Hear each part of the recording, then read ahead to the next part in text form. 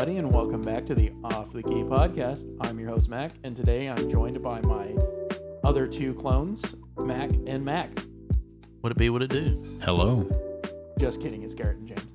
I know, disappointment, but we're here, and We can't all be perfect.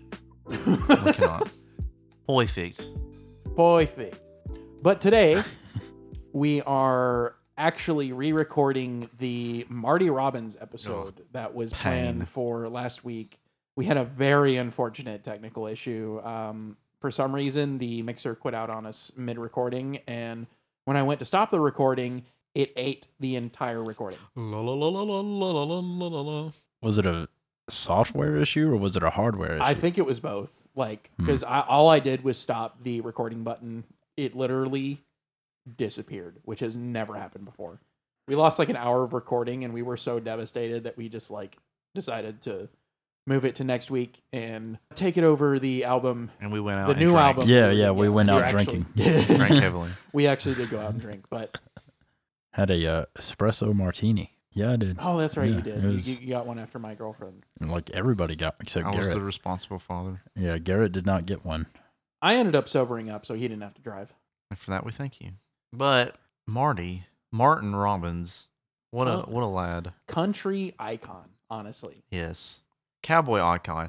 Who that lived in the 60s and 70s can really forget the fringe and the cowboy hat. I mean, oh, what a man. I mean, I'm just that he decided to make this a staple of country music for a decade. Don't know whether to strangle him or congratulate him. I mean, really, Marty was pretty influential to country as a whole. He was pretty much the pioneer of that outlaw country movement. Yeah. Outlaw country started as an idea, and then it really kind of moved its way into a mindset and almost kind of like a way of life. Because in the beginning, to be in country, to really honestly be in music in general, but definitely country, you have to have a few things. You had to be from the South or live in the South. You had to do all your recording, all of your work in Memphis and Nashville and in and around Tennessee. You had to have real buttoned up religious values, and you had to be clean. Marty Robbins was the first. He was outlaw, and not in the way he presented himself and the way he acted, but he was outlaw in the fact that he did not want to be. I mean, he started his career around Memphis, but he eventually moved back to his hometown or his home state of Arizona and around Phoenix. His line of thinking was, I want to go back to where I'm from. Why do I have to be pigeonholed here? He's like, I know. I mean, it's kind of like how Hollywood is the center of movies and television now. But he was like, why can't I make it elsewhere? Can you not be country in the West? Can you not be country in Washington, in California, in Oregon? So why don't we just record wherever we want to? And for all the people that think that Western people living out West can't be country too, he's like, why don't I make an album about one of the most country subjects of all time, Westerns? And so he did. Gunfighter, Ballads, and Trail Songs was born. Came about.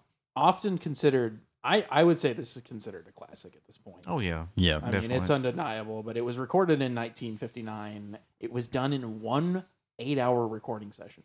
The personnel on this album was called the Nashville A-Team. It was a group of studio musicians in Nashville that pretty much played the entirety of the backing tracks of the country scene from the 50s to the 70s.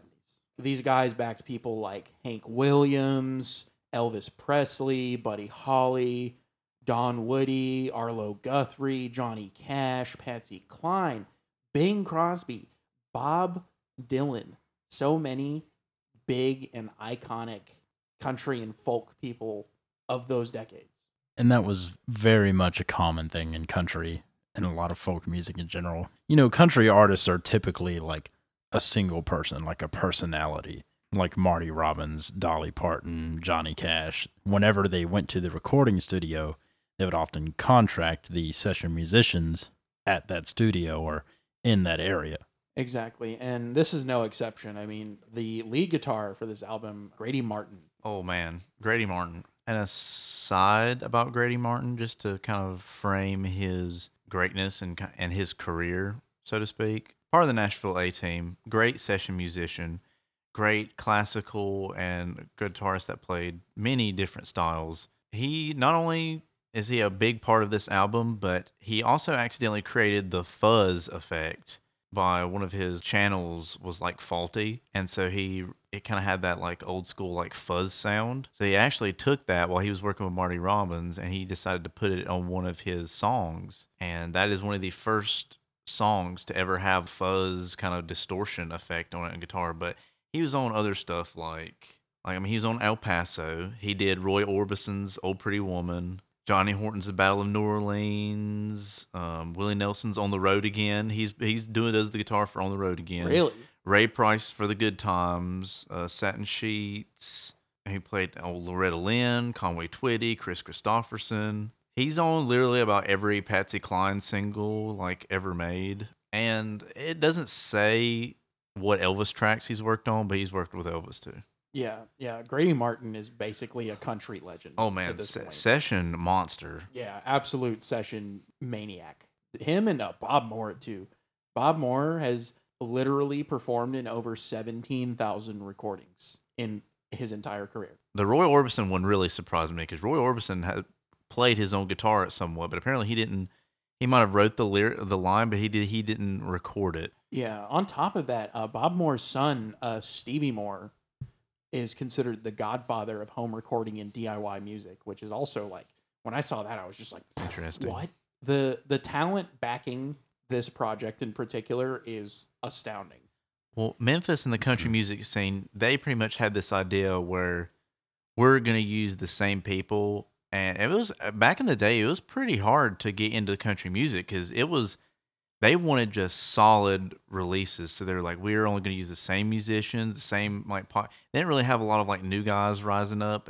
To get popular, you had to go through a long process to slowly build your credit up to that point. They just wanted the same musicians, the same sessions, the same studios, the same producers, same directors. They just wanted all these in-house guys to make the same because they wanted the consistency. I mean, it's a common theme across almost all music, really, especially back in those days. Record labels, they were only really interested in the business side, making money and stuff, and they were not willing to take risks on new, like, experimental things. They just wanted to stay safe and go with whatever was making the most money. Yeah, they were just wanting to chug out albums like it was a sweatshop. Yeah. Now I really want to listen to experimental country. I don't think I've ever heard an experimental country album. I don't think I have either. I think the most experimental country album I've ever heard is A Sailor's Guide to Earth by Sturgill. Mm-hmm. And that album's actually really interesting. It's one of the only modern country albums that I've listened to and enjoyed. But to tell you the truth, I'm definitely out of my element here. I'm not a country fan. I've never been a big country fan. I mean, I know some about the genre. I'm definitely the outsider looking in here. And that's always a valuable perspective, in my opinion. Me with jazz fusion. And me with rap. Yeah, I mean, we all kind of have different genres and lanes that we're interested in, and we all try to take the most diverse and open approach to listening to music that we possibly can, but we can't listen to everything. I think it's important that we all kind of have different sections of music taste. Sometimes you just want to put on your plaid shirts, and you just want to put on your hat, and you want to get your spurs that jingle jangle, and you just want to do the boot scoot and boogie, man. I've never felt that way, but I get what you're saying. You don't want to do a boot scoot boogie? Come on, man. Dude, I've been square dancing. I did not like that shit. There's like something about the country aesthetic where it's like really, I don't know, there's just something about the country aesthetic when you're just like alone. It's really good driving music, I feel. I'm not writing off the genre, not at all. It's not something I seek out on a regular basis. You really have to be in like a certain mindset or at least for me. I feel like people that take in like country, especially like pop country on a regular basis, they feel like they live the lifestyle. Whereas if you're trying to listen to country and you don't really live, you're a city folk, like quote unquote, or you're like more of a, like really religious, a city slicker, conservative viewed person, you really have to kind of like get in a mindset. I kind of see what you're saying. You kind of have to embrace your inner country boy. Whenever I'm in the mood for country, I'm feeling like I really feel like a middle class, like blue collar worker, whenever I like kind of get into that mood where I'm just like, you know what, it's not so bad. Let me just, cut a check and go home, drink a beer. Once I get in that kind of like mindset, that's when I appreciate country music. It's really like, It's everyman music. yes, it's everyman music. Mm-hmm. Honestly, generally, I was surprised by how much I enjoyed this album. Yeah. For me, country music, especially this kind of country music, kind of an escape. It takes me back into this world, like the West, the Old West. The Wild, Wild West, baby. Yeah. And country music is very good at doing that because of basically how the songs are written and they're structured. They tell a story, not just some story. It's a very deep and engaging story a lot of times. And it's usually very easily understandable and has some strong moral theme or lesson. It's a story that will teach you things. And usually a lot of the stories are told in like a narrator's perspective. Like a lot of country music is the narrator talking about like a story that happened. And much of that is done in this album. Indeed. Gunfighter Ballads and Trail Songs was Marty Robbins' 5th studio album of over 60 in his career. Bro, they only have like 10 on Spotify. They don't have, or they're like condensed. There's like not nowhere near that many on any streaming platform. Yeah, no, this man was basically a country album sweatshop. Yes. And I can kind of see why. I mean, to record Gunfighter Ballads in one 8-hour session and over 75% of it being covers, it makes sense. Country music is a lot like how blues and jazz just was back then. Most of the albums, a half to 3/4 of the album is covers. Yeah, it's almost like jazz standards. I mean, look at old Beatles albums. Look at the first like 1 or 2 Beatles albums they put out. Most of those are like covers of like blues songs and stuff. And even Led Zeppelin. Yeah, fucking Zeppelin, the Stones did it. Yeah, it's They're definitely always, not uncommon, but I've noticed country has a tendency to lean very heavily into that, which isn't necessarily a bad thing. It's like jazz, where you have jazz standards that a lot of jazz musicians will play and take their own spin on. It's kind of the same thing that Marty Robbins is doing here. Now there are original songs here, and ironically, those are my favorite songs on this album. Marty Robbins takes a lot of these songs and makes them his own on here. Yeah, and I do appreciate that. Like especially Strawberry Roan.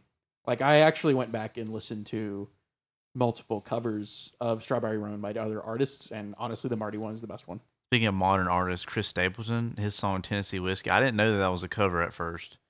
And when I found out it was a cover, I was like, well, I got to see who did it. And there was a lot of versions by some pretty high profile artists. And I listened to it and I was like, man, their versions suck compared to his. He he stomped the absolute crap out of the song. Oh yeah, and sometimes that just happens with covers. Like the cover becomes more popular than the original version. It's a very hot take, but some of the country covers that are, especially if they're country covers of not really country songs, if they're songs that I'm very like lukewarm about, like I'm like, that's a pretty good song, but yeah. Sometimes when country singers cover them, they just give it like that just warmth and emotion that just really just takes it over the top.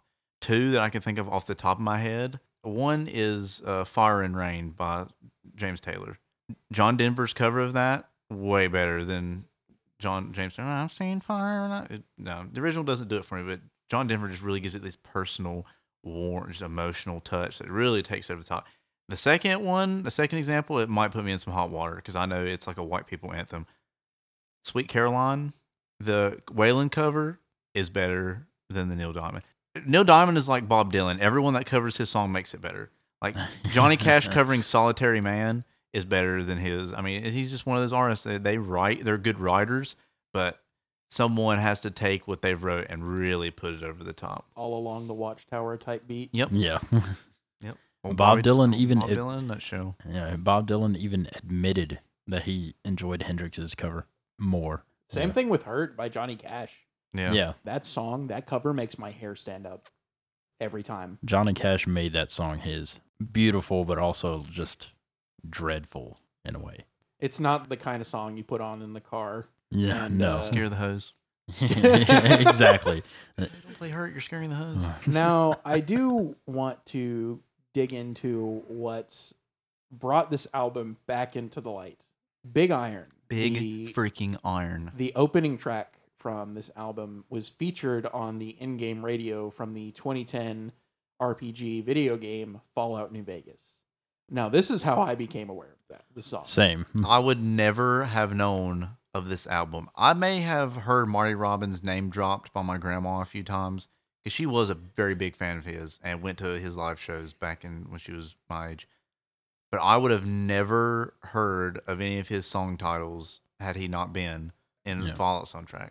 And for those that don't know, Fallout New Vegas is a post-apocalyptic RPG set in Nevada and Arizona and parts of Colorado. This song fits that game so perfectly because you play as this lonesome character, cowboy, like ranger type, almost. Yeah, that goes around and delivers justice to people or not, depending on what you want to do. Excellent game. Big Iron could have just been the soundtrack to that game. Yes. So many good. It fits that well. So many good tracks. And like, have you noticed that soundtrack isn't all like just like country western? There's some like real big band. Oh yeah. And like like R&B songs, but just somehow it just fits so seamlessly. Whoever curated that soundtrack needs a raise. Bussin'. That's the takeaway there. But Big Iron is hell of an opener. Yes. Country classic. Oh yeah. At this point, I mean, it was one of Marty's hits, right? Oh yeah. And of course, it tells a classic Western story. You really can't get any more cowboy than this. Yeah. I mean, it's the story of this ranger coming to town to take out an outlaw and take him back with him, dead or alive. The ranger is, the dark, brooding type, the silent type. I wouldn't be surprised if this song inspired like all of those Clint Eastwood spaghetti western movies. Yeah, definitely. It's like that. And this was written by Marty Robbins. Yeah. This was not a cover. This was an original piece from Marty Robbins, and in my opinion, it's one of the best songs in the entire album. Yeah, he did a great job with this. And just the imagery, all the detail he puts into it, he puts you there as if you're part of the crowd that's watching him and Texas Red face off. Another thing I want to mention about Marty's vocals on this song and the rest of the album, it has a lot of echo and reverb. It almost makes it sound like he's belting out these country ballads into the Great Texas Canyon or something like that. It really adds a layer of immersion. Yes, absolutely. And because back then, this is 1959, they didn't have like digital effects they could just plug into a board and make it happen. No, that was all analog. Yeah, they had to physically create what's called an echo chamber. It was this room, this empty, like echoey room that they would have a speaker put into. Well, this is just one of the ways they did it, but I know a lot of studios, including the RCA studio in Nashville, the famous one that, Elvis recorded a lot of shit at. Anyway, they put this speaker in this empty, echoey room. It wasn't a huge room, but it was kind of like a spherical shape. They'd have the speaker connected to the board down there as they recorded, so it would just be playing what they were recording. So the echo would be picked up by mics that were set up in that room, and those mics were connected down back to the board. And so they were literally just creating an echo. All for one effect. Crazy, man. Recording guys and producers in the 50s and 60s and like back in the day, geniuses. Yeah. It's unbelievable what was accomplished back in those days. If there's a takeaway from this review, go listen to Big Iron. That should be the very least. Not even to mention, all the memes and remixes. Yeah, exactly. And it's all over the internet. It's hard to avoid. Yeah, honestly, it was a pretty big like gamer meme because of Fallout New Vegas. Yeah, and it's what sparked the interest of our generation, really, and brought the album back to light in the modern age. Oh man, you don't know how many people went back and listened to like Dean Martin too because of like the Fallouts. And, Dude, and Frank same. Sinatra. Frank, yeah, exactly. Bing. Yeah, Bing Crosby. Honestly, like avenues like that I think they're very important because you're exposing new generations to music that is influential and important to the stuff that we're listening to today. Absolutely. I couldn't agree more. Oh, the ink spots too. I guarantee you that if the ink spots weren't on a Fallout soundtrack, they might not even have like 100,000 listeners like on Spotify. Yeah, they probably would have faded into obscurity at some point. And it makes me happy to see this because I love old music and I think it's very valuable and we shouldn't lose these things. That's why I love things like, games like that and games like Guitar Hero and rock band and stuff because they kept that music going. They kept it relevant. Yes. Guitar Hero 3 literally shaped my music taste. It really did, like, shaped my rock music tastes. Yeah. Guitar Hero 3 is actually where I first heard Rage Against the Machine. Yeah. A Metallica song that wasn't Inner Sandman. I heard one the first time on Guitar Hero 3. That's the last song of Guitar Hero 3. The Strokes, like actual like heavy metal, like Slayer, Cream. Mm-hmm. All these classic rock bands. Yes, like for the first time. Yeah, there was a bunch of them on there. I think it is important that we have media avenues like that can expose new generations to music that's actually worth listening to and worth appreciating and understanding. Music is timeless. It shouldn't be forgotten. There is valuable music from the past that we should look back on and appreciate today. Absolutely. I mean, it takes you back to that time in a way. Speaking of history, 160 Acres. This is actually a cover. It's pretty straightforward, I'd say. It's the next track on the track listing. I did fail to mention that the version we're talking about that is on streaming services is actually the 1998 CD reissue. Mm-hmm. So the track order is a bit different from the original cut. And there were actually, 3, maybe 4 bonus songs added. Yeah. But regardless, for anyone who may be confused or heard the album in the past and did not remember the track list in that order, that is why. We are talking about the 1999 CD reissue. Basically the version on Spotify. I like this song. Short, sweet, to the point. You know, it's kind of a fun nod to the Homestead Act. Yeah. The 160 acres and a mule for anybody who'd live out in the West for 5 years.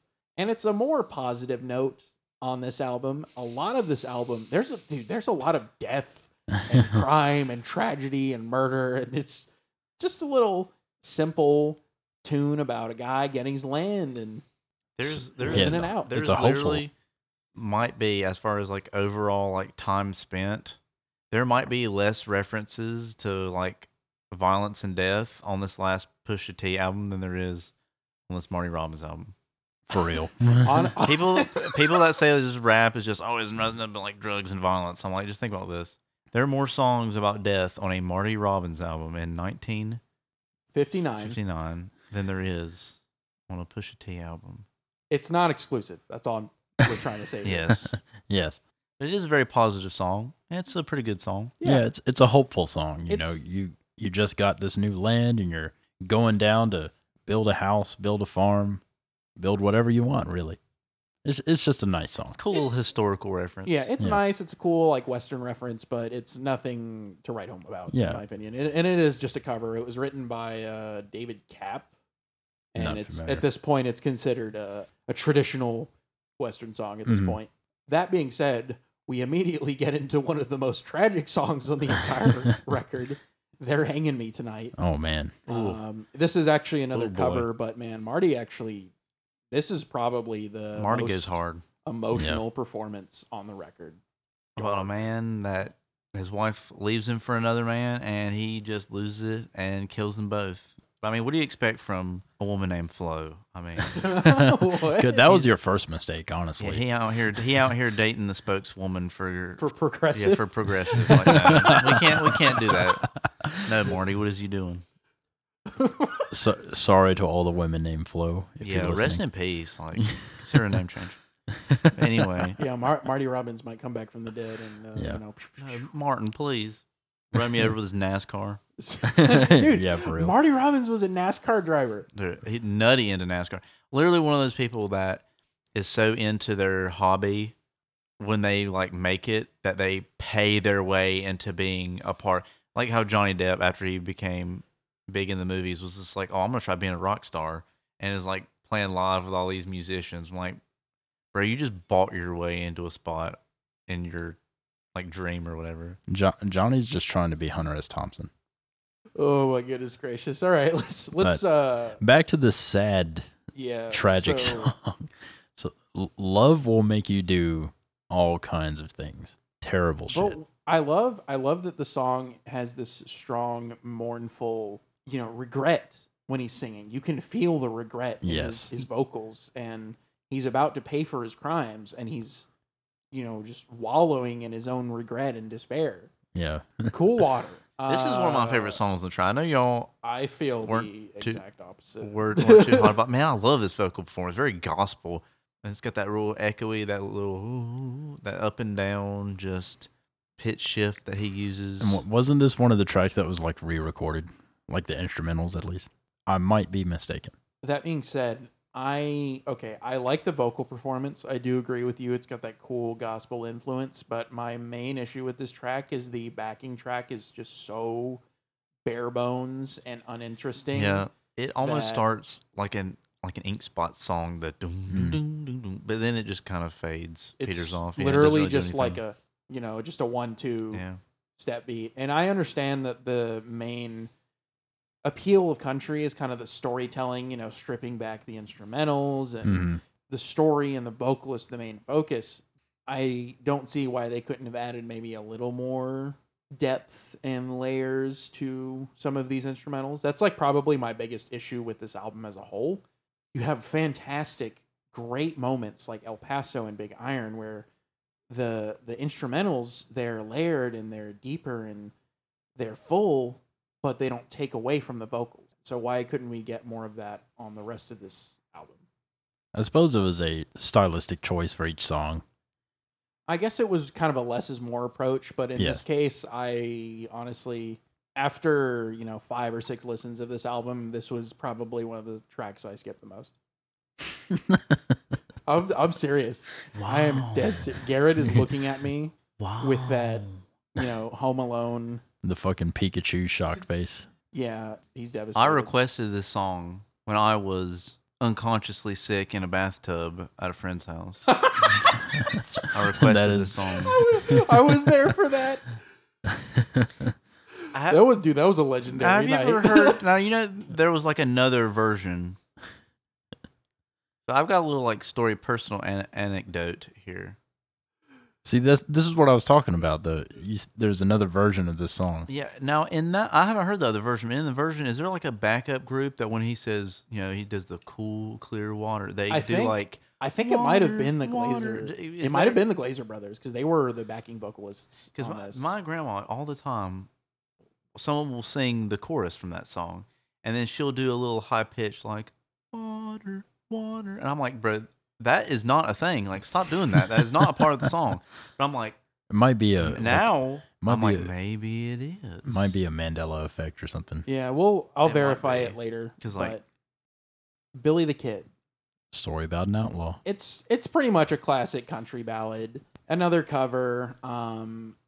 It's about Billy the Kid and his kill count of 21 men, which I actually really appreciate that Marty Robbins kind of like nodded to this song on Big Iron.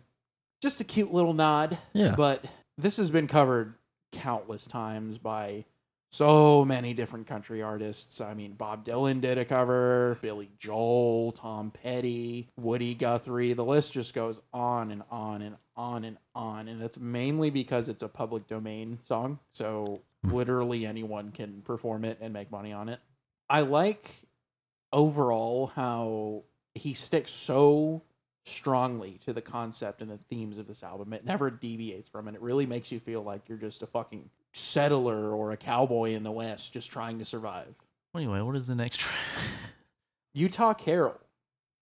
Oh, man, another cover, another classic folk song, classic traditional country ballad. I love this song. It's a great song. It's the story of this narrator's best friend saving his life on a trail. And saving the little girl's life. Saving his little girl's life on the trail. Utah freaking died, boy. Yeah, it's a tale of sacrifice and heroism. Spoiler alert. I really like the instrumental on this one. Grady Martin adds these like subtle guitar embellishments, and it kind of helps add to that Wild Wild West cowboy theme. Those little classical guitar licks give it kind of it's a little bit of Spanish flavor. Like, I feel like the story is happening on like the Mexican border of like Texas and Mexico. You got plenty of that on El Paso. Oh yeah. Spicy. All that Spanish guitar. Now, Strawberry Roan. I argue that this is the definitive cover of Strawberry Roan. Marty does an amazing job of making this his own. I mean, the story here is it's kind of hilarious. And what's honestly. the story, Mac? This guy, he comes across this dude. He gives him $10 to try and break in this horse. Yeah, no, I love how he describes the horse as some terrible outlaw. You know, Yeah, some terrifying, disgusting outlaw, and he's like, "Oh shit." The horse is almost described as like this decrepit, grody villain, and that you would never want to fuck with. Yeah, and he hops on it, and the song is kind of like described in almost like a battle, a one-sided battle, very one-sided battle, and the rancher he loses. He gets his ass pushed in. Yes, to say the least. And the funny thing to note about this song is that when he describes the horse, he uses very ambiguous descriptors that make the horse almost seem like he's squaring off against a gunfighter himself. This isn't just taming an animal. This is like a man versus man, like almost like an equal. Exactly. It really gives a lot of like respect, to this animal, especially by the end. It's a great lesson in humility. And it's actually one of his biggest hits. But fantastic track.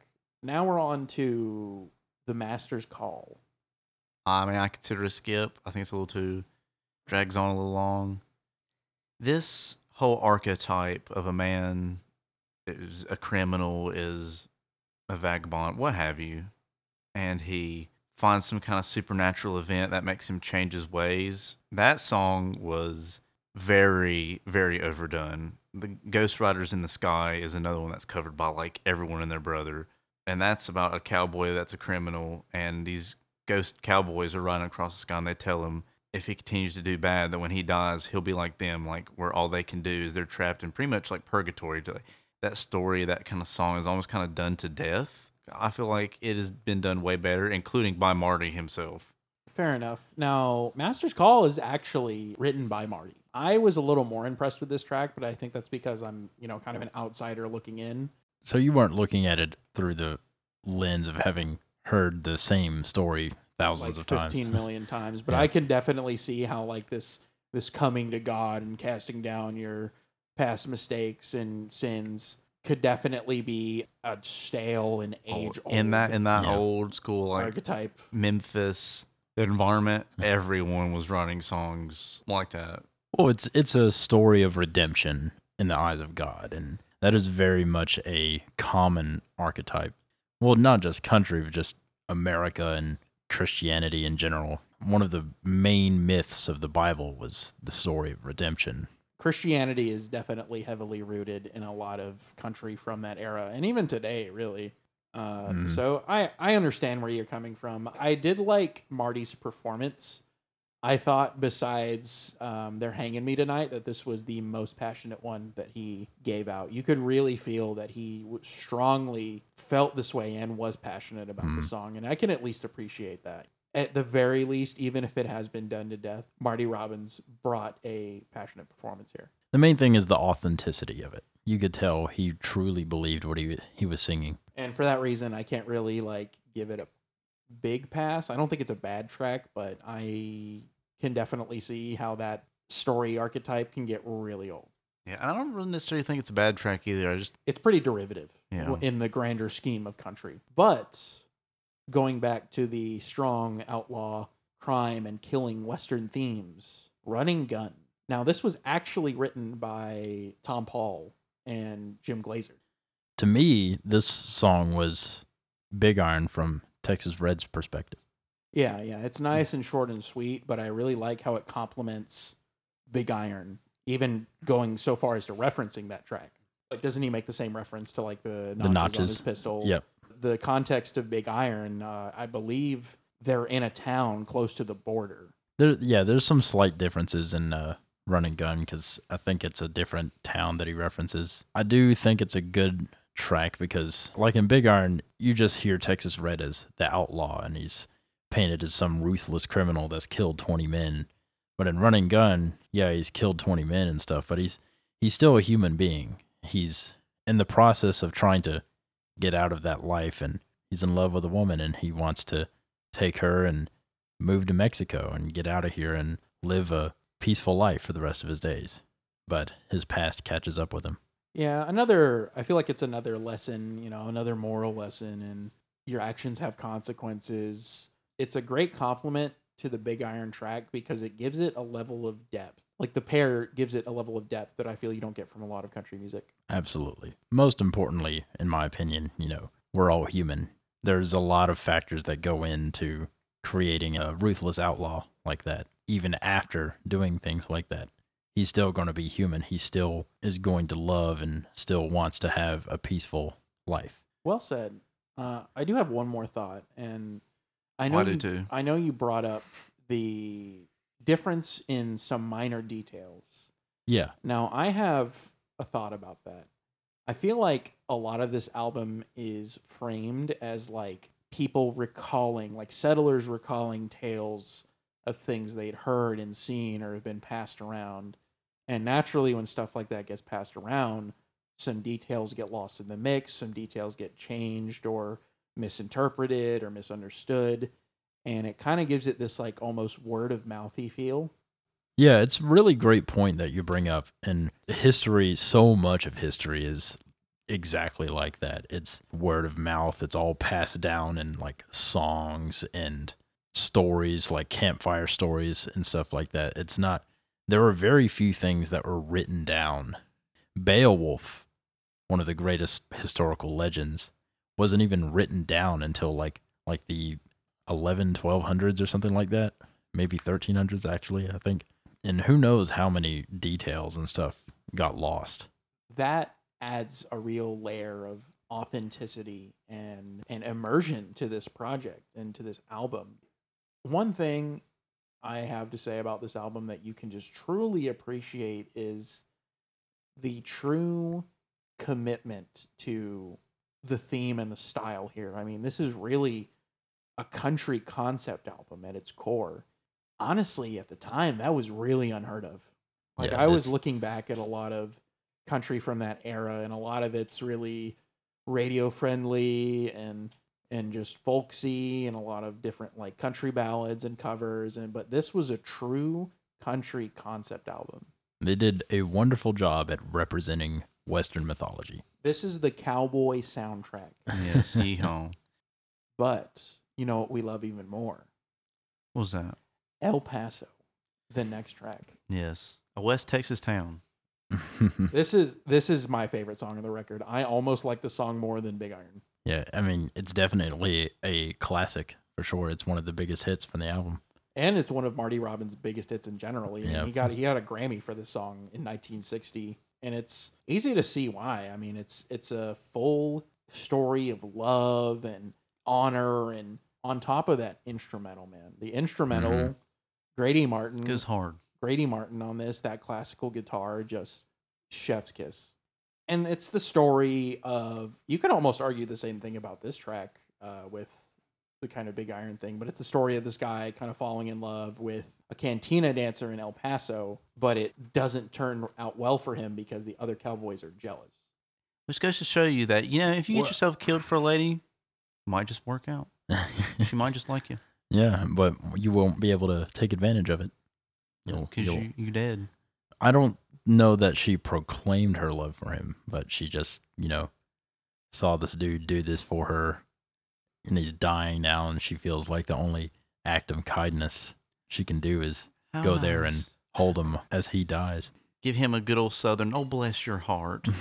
It's left very ambiguous, and for that, I do appreciate it. This was actually also a Marty Robbins original. Thought it was. Yeah, no, he Was it Saddle Tramp as well? Yeah, Saddle Tramp was as well.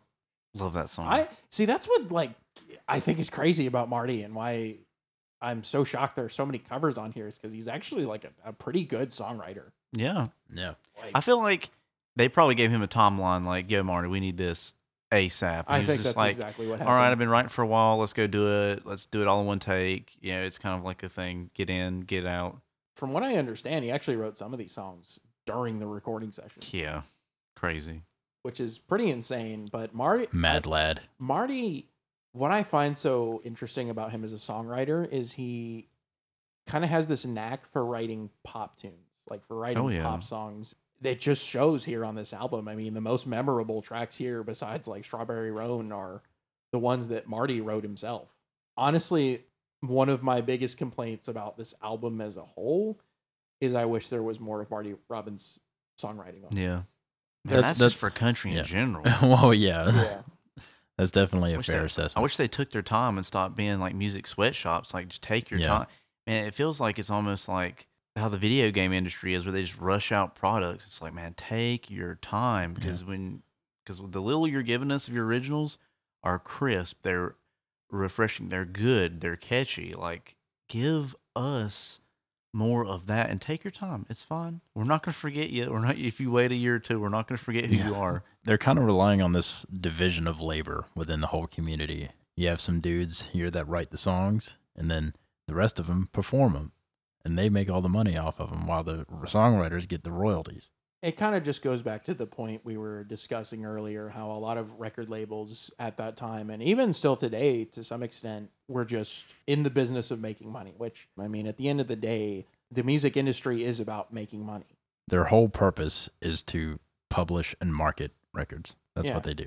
And back in the day, I mean, you didn't have Spotify or any kind of streaming service. You just had records, like real records. You want to sell as many of those as you possibly can. Why wouldn't you? So it makes sense, but I do think country as a whole is kind of a victim of that.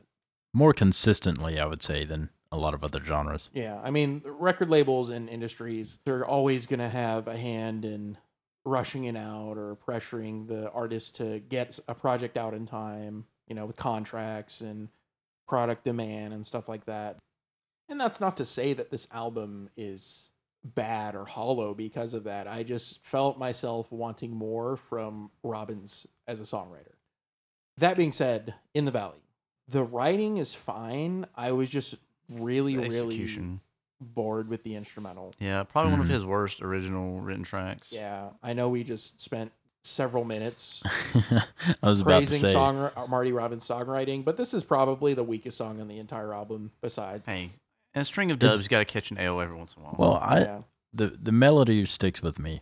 It's a good song. It's about longing. You miss somebody very dear to you, and you want them to come back.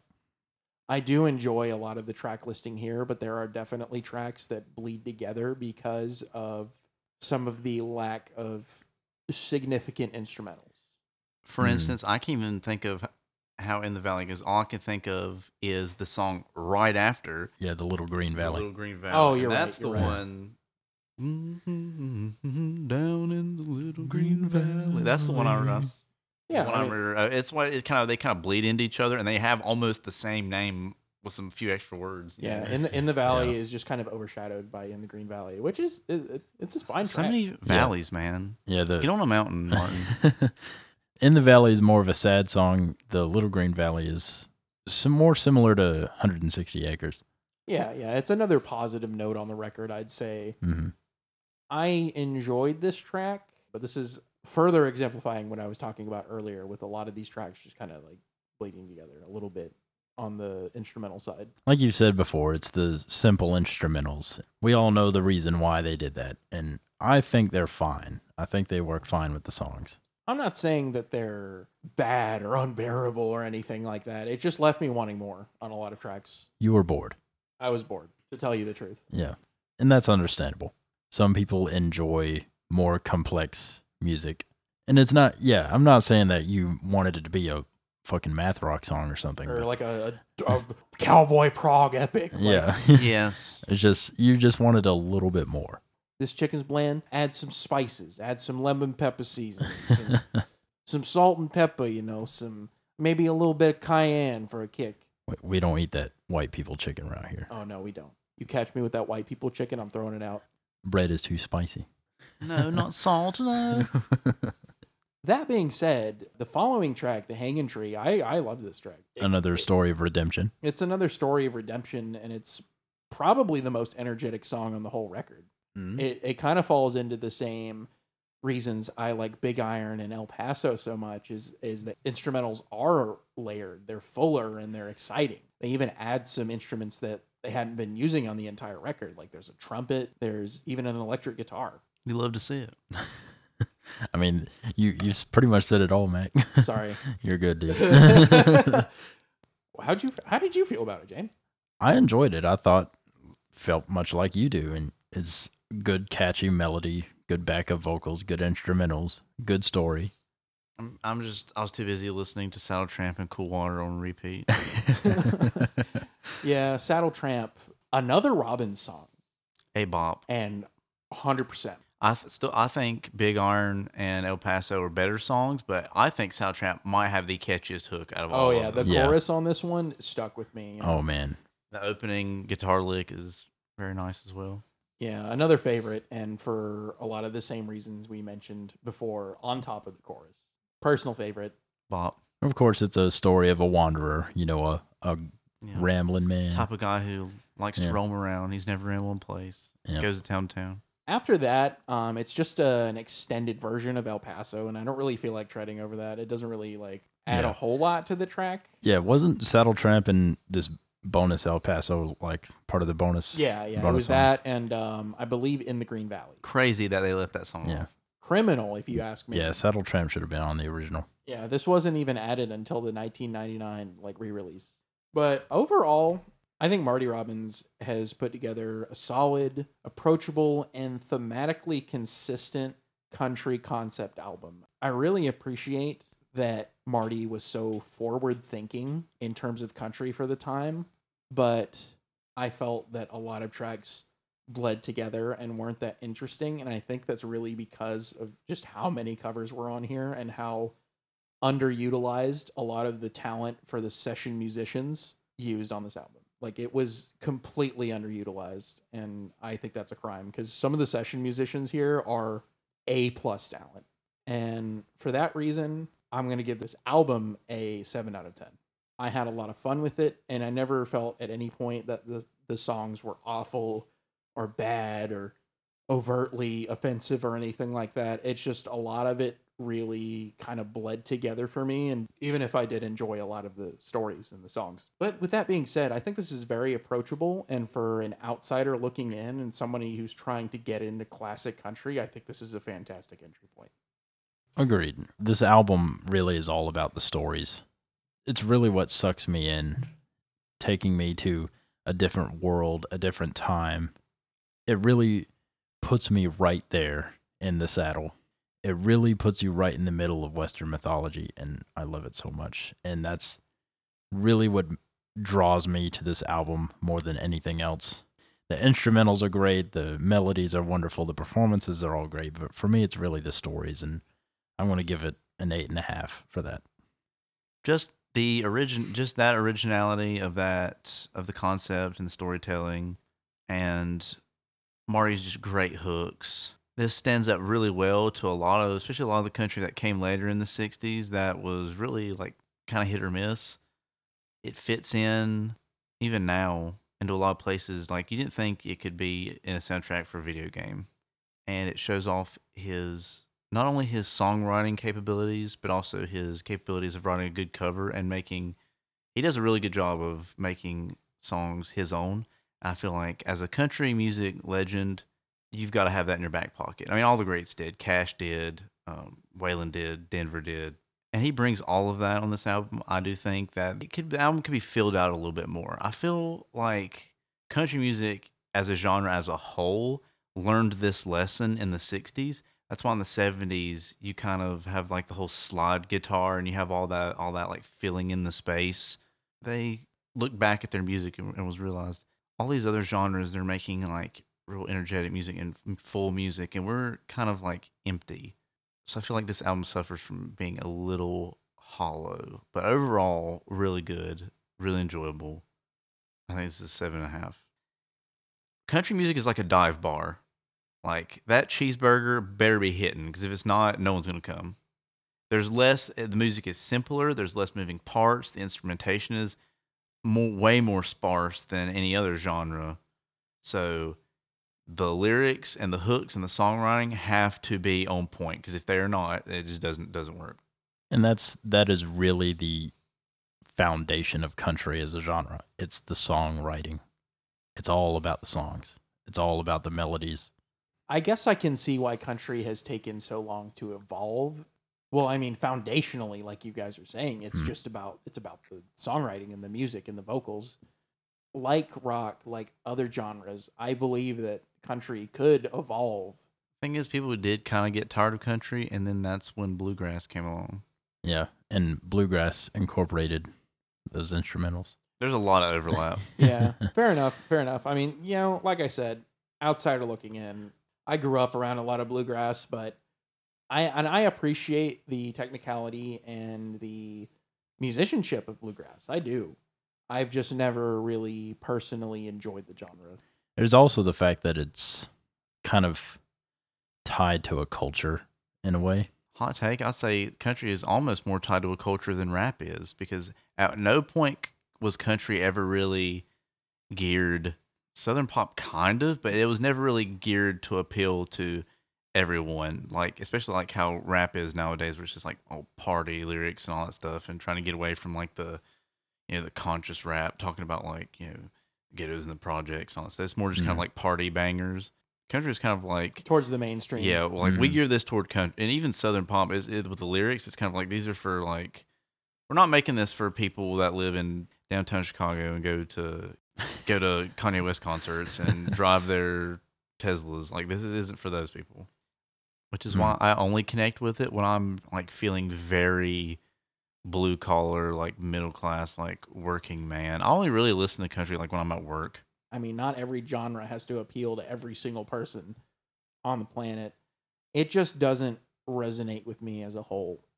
I have found stuff to appreciate in country, and I'm glad we talked about this album because it kind of opened my eyes to country more. But I think it's going to be a while before I really like feel and appreciate country to the extent that so many people do. We're going to find Mac a country album that he's going to like. I want to find a country album that I can say, wow, this was incredible. We're going to find an album for you where some of the songs in there are going to make you cry. We're going to do it. We're going to make him listen to Reba. I'm not saying, I'm not writing off country as a genre. I just personally, oh yeah, I know, in my very limited experience with country, have never. I just want to find something that really, you like truly resonated. We're going to make him listen to Cowgirls Don't Cry. Cowgirls Don't Cry. Yeah, exactly. No, I want to find something that you can connect with, that you will connect with. And we'll continue that journey another time on the Off the Key podcast. I suppose I will be in country limbo until then. We'll see. But anyway, any final thoughts, guys? Nope. All right. Well, I'm your host, Mac. This is the Off the Key podcast. And we're out of here. Thanks, guys.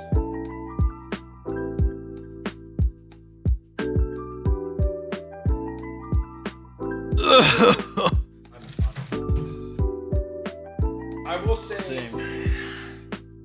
that episode was very. You are gonna have to edit me out. So you are gonna have to do so much editing in this episode. I know. You might have to do more epic.